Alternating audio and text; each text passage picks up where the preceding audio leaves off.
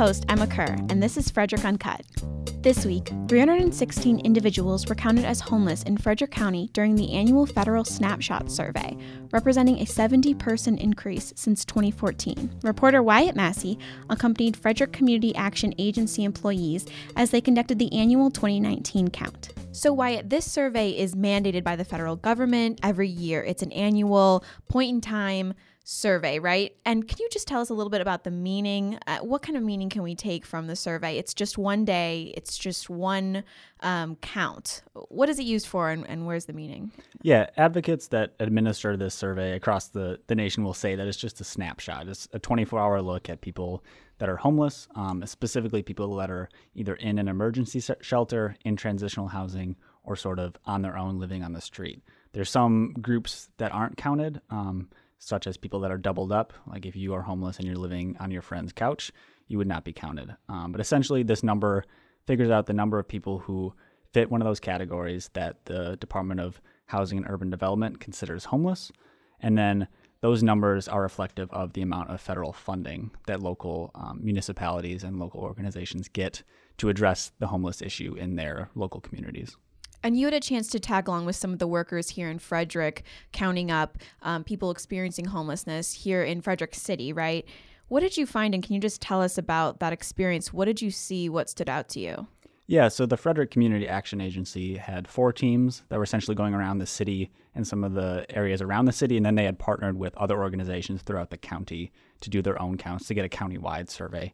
So the team that I went with was 2 people, the assistant director of the Community Action Agency, Brad Peterson, as well as another individual who was working for the Community Action Agency. And we started by going through a woods outside, sort of near Highland Avenue. Okay. And that's an area where historically there's been quite a number of people sleeping. And we came across at least 15 to 20 tents. Hello? Anybody home? Hello? Brad from Community Action. This tent here, you can see just from the snow that we had, how the snow sort of into the tent itself. If someone was staying there, they wouldn't allow the snow to, they'd be closing their door and everything. Whereas those 2 tents, you can see that the snow's been pushed away. When did we have the snow? Over the weekend? So it looked like that snow had been pushed away over the weekend, since the weekend. And the same with that there's no snow laying on the tent itself or the entryway where a person would come in and out of it. Sure. So just, some hints like that help us. Brad from Community Action. Hello. How are you? Good. I'm Brad from Community Action. You ever about that one? Biggest difference, I think, this year is that we have our day shelter open, and I think that a lot of people might come down to be there, at some point during the day. Okay, so this is the first time that daytime shelter has been open. Are those individuals in the shelter counted as well, though? They will. They'd be counted by a different team. So they wouldn't necessarily be missed. We just did not find them living in the woods at the time. Okay. And so when you're walking through that kind of is like a campground, it kind of feels like a campground. There are a couple different tents. What other kinds of belongings are you seeing, and who did you run into when you were there? Yeah, so we came across one individual. He was cooking his sort of lunchtime meal. He's using a propane heater. That's what a lot of individuals that are experiencing homelessness and then sort of living on their own use.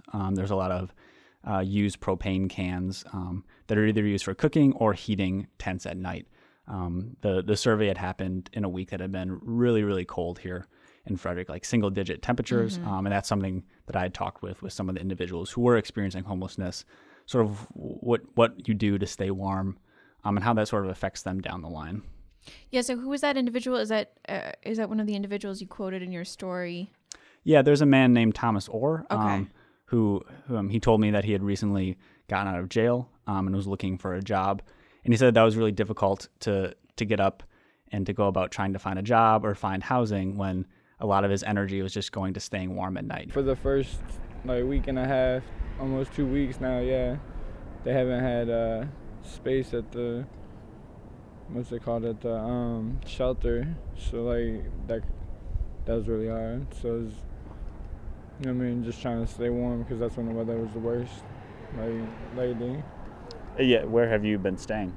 To be honest, I sleep in a sleeping bag. I just trying to find a place that's like, covered. And I just put a piece of cardboard down and lay in my sleeping bag.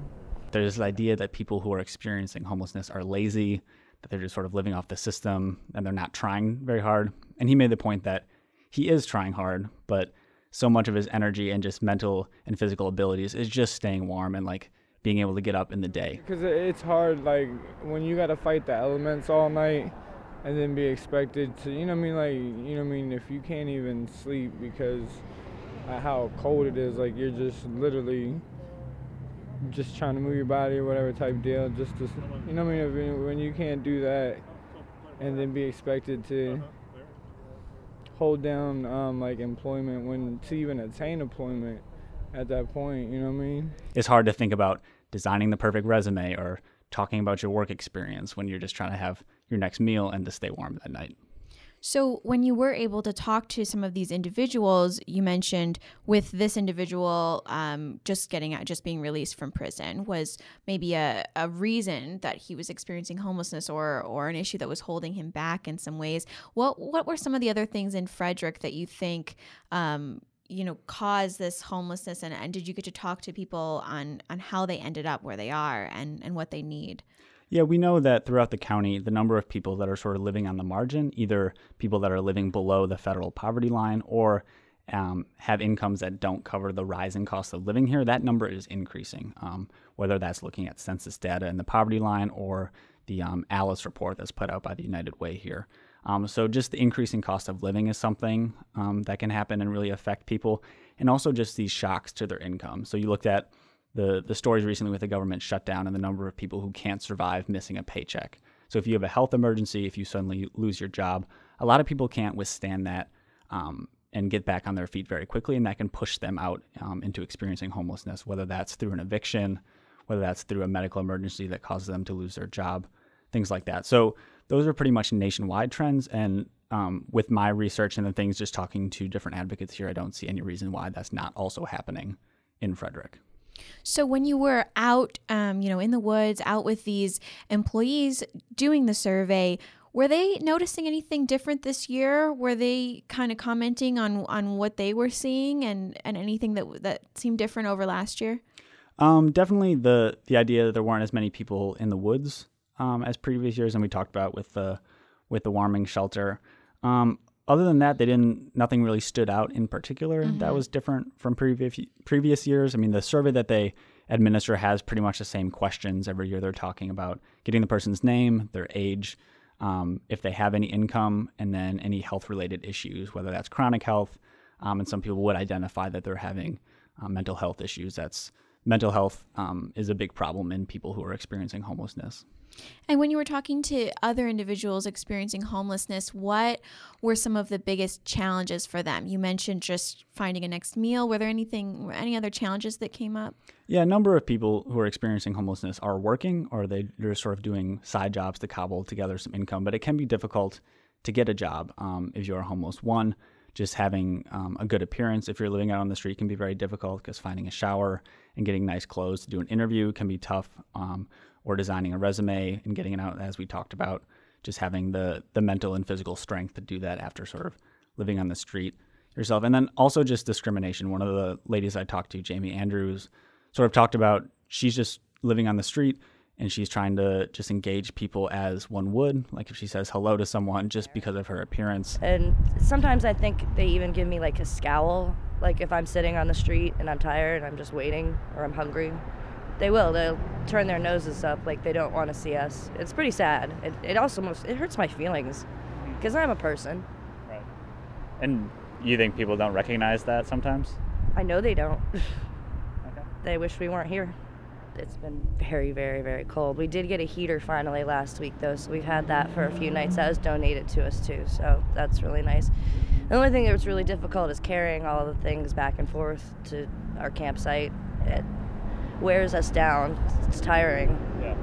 And I'm sort of wondering, in choosing to to stay near the Costco. How did you choose that site, or what do you look for? Because no one else is there. And I don't like to stay in groups of people, although I do tell people where I stay because I want them to stop by and look out for me. And like I told the police where I'm staying, and they occasionally come by. Just because I am like alone sometimes there, and I prefer that people know. And as long as we're not like we're out of sight, there's no problems with it. We don't create any trouble. We clean up after ourselves. We have occasionally started like small fires out there to stay warm, but now that we have a heater, we don't do that anymore. And do you choose to sort of stay on your own for safety? Yes, yeah, this can be a very scary place at night. There's a lot of drug addicts out here, but not everybody is. A lot of people have a lot of strong mental disabilities, and I know that there are places to go, but some of us just don't want that kind of help. Sure. We just make a choice not to. People sort of look down on her or don't want to engage with her because they judge her based on her appearance and the fact that she is sort of carrying all of her belongings in a series of bags. I can't bring my bags into any stores with me, and I have to carry them with me, so I have to leave everything at the front. Whereas I see normal people, they can bring 3 bags in with them, but because I look the way I do, I don't get that type of trust. So just facing that discrimination can be a huge challenge, you'd say? Yeah, the fact that someone looks like they might be homeless, they say hello to you, and you don't want to engage with them because you think they might ask for money, you think they might try to do something to you, and you sort of turn away or act like you didn't hear them. Whereas if I was walking down the street and because I have a button-down shirt on, you'd probably engage with me if I said the same thing. Mm-hmm. And so we won't have the numbers for this year until May, is that right? Yeah, so the report goes one to the federal government, and then a local organization here in the Maryland area will send out the sort of final report, and that should be out sometime around May. Okay. I can say that last year in 2018, that report found that there was 316 individuals experiencing homelessness in Frederick County. 316, that was for 2018.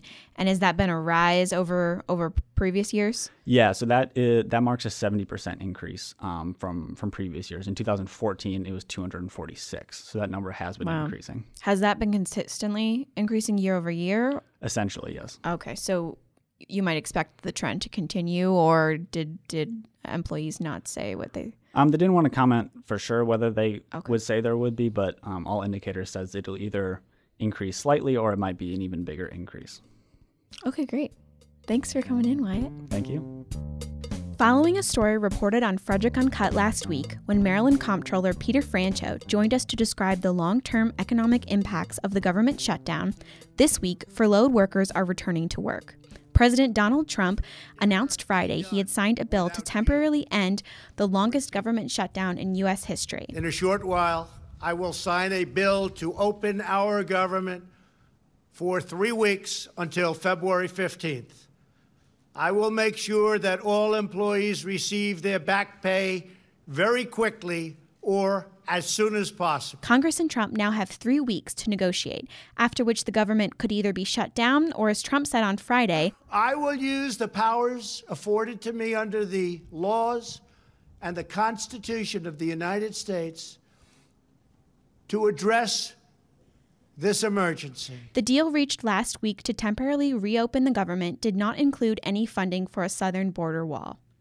Today, we are joined by Matt Perry, one of the 800,000 workers furloughed or asked to work without pay during the 35-day shutdown. So Matt, tell us, what would another shutdown look like for you and your coworkers? What would that mean for you? I think it would be a lot more of the same problems we were having during this shutdown with missed bills or having, in my case, to borrow money from parents and having to really get by as best you can and still have to work 6-day weeks.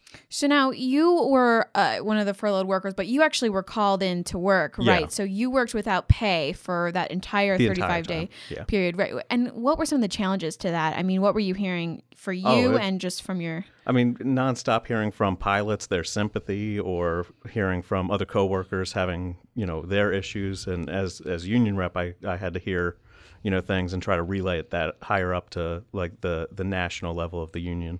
So now tell us, where do you work? What do you do? And what are those critical responsibilities you had that made you come in and have to work during that time? I work at Washington Center, and we are in charge of the airspace above Maryland, Virginia, Delaware, most of North Carolina, some of West Virginia.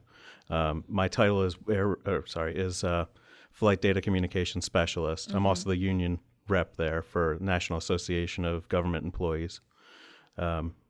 So what kinds of things would the public rely on you and your team for? Anybody that flies close into D.C., we are in charge of filing all the flight plans for them, and that includes any of the politicians or big businesses that have to go into D.C. We are the ones that they have to talk to. So tell me a little bit about the lawsuit that you're pursuing and what you're hoping comes from that. So my union's pursuing a lawsuit where we would get double paid for what we worked already, as it's sort of a precedent that was set by a smaller union in that we would treat it as though it was a holiday, and the people who worked should be paid as coming to work, and those who were not, allowed to work should be paid for the furlough days. Right. And we're just basically getting what would be due to us in a different situation. Right. And have you gotten that back pay yet? Do you know when it's coming? No. We've heard a couple rumors, but nothing's really come down that was super official even today. Okay. I believe the president said during his speech it would be as soon as possible, but yeah. So you haven't heard any dates? No, the rumors that we've heard have about 60 to 80-hour paycheck within the first week. Okay. And then another one in a couple days. And then by the 15th, they're supposed to be making it all whole, just in time for the possible next shutdown. Okay. So you hope that you will have gotten that back pay by the potential next shutdown. Take me back and walk me through what you and maybe your coworkers were going through. I mean, the first week of the shutdown, the second week, what is going through your mind as this is continuing and dragging on? And what are you hoping to see out of Washington? What are your thoughts there? Well, the first week or so just seemed sort of like we had a shutdown earlier in 2018 that only lasted the weekend, so we thought, oh, maybe this will just be a short one. Nobody, people were worried, but it wasn't quite taken effect yet. And then after about New Year's, then it started to seem like, okay, something's really wrong here. And I started having conversations with some of my coworkers that they were having issues or starting to get a little worried. And try to do issues like at home, issues at home, paying for things, bills, that kind of thing.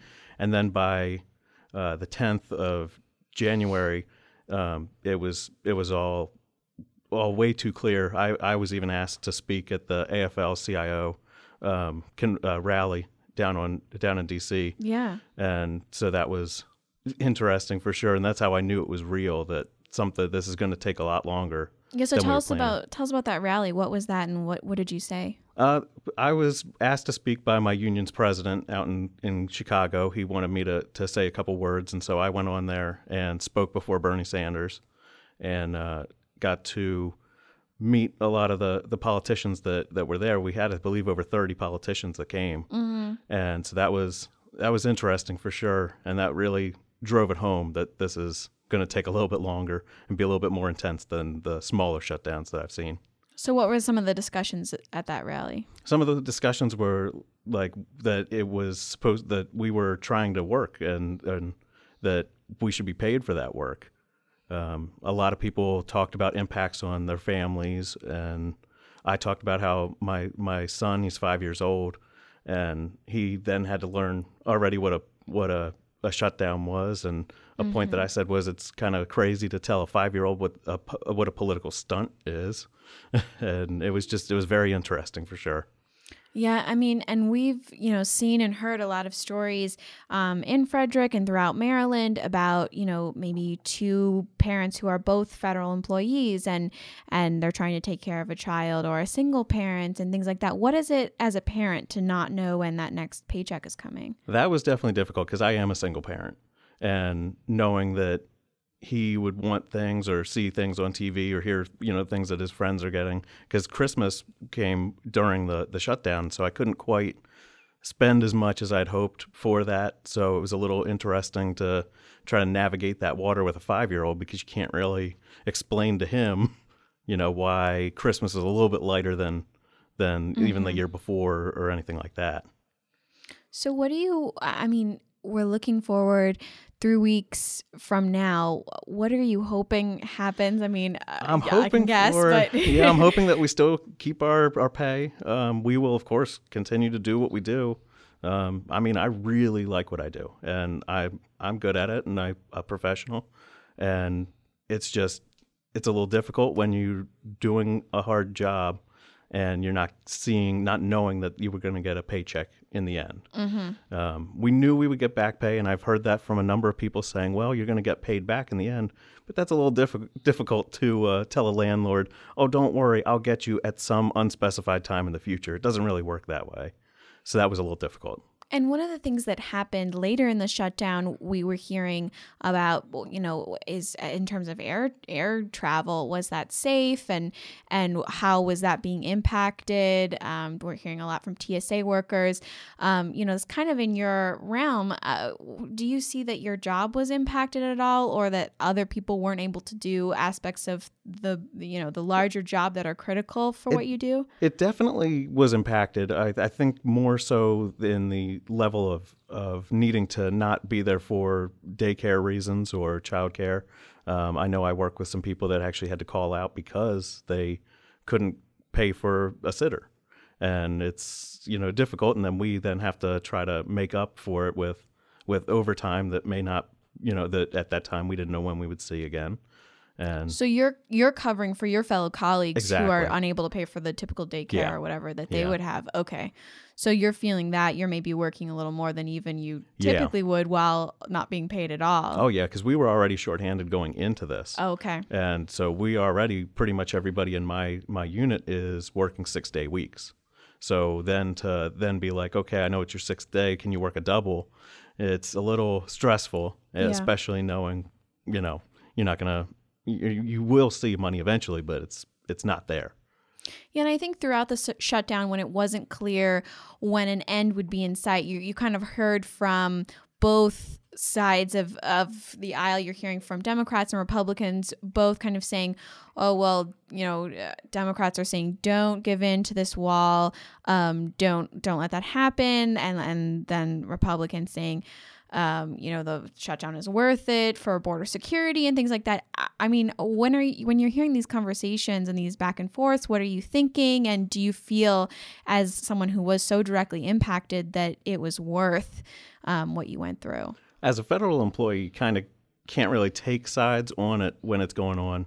And so that's a little difficult going on, especially when you have clear-cut ideas of who you think should be, prevailing in the end. But it definitely made that entire time seem like a total waste. It was really, again, it was like 5 weeks of just a political stunt. Why does it feel like a waste to you? Because because right now we're just in a temporary. A little bit of it being in a temporary, and my personal political views, just seeing it as being like really after all this. So looking forward 3 weeks from now, if the government is shut down again, can you tell me, I mean, what are some of the things that might happen? Will it just kind of be a replay of what you've already been through? Yeah, I think it'll be pretty much a replay of everything that's already happened.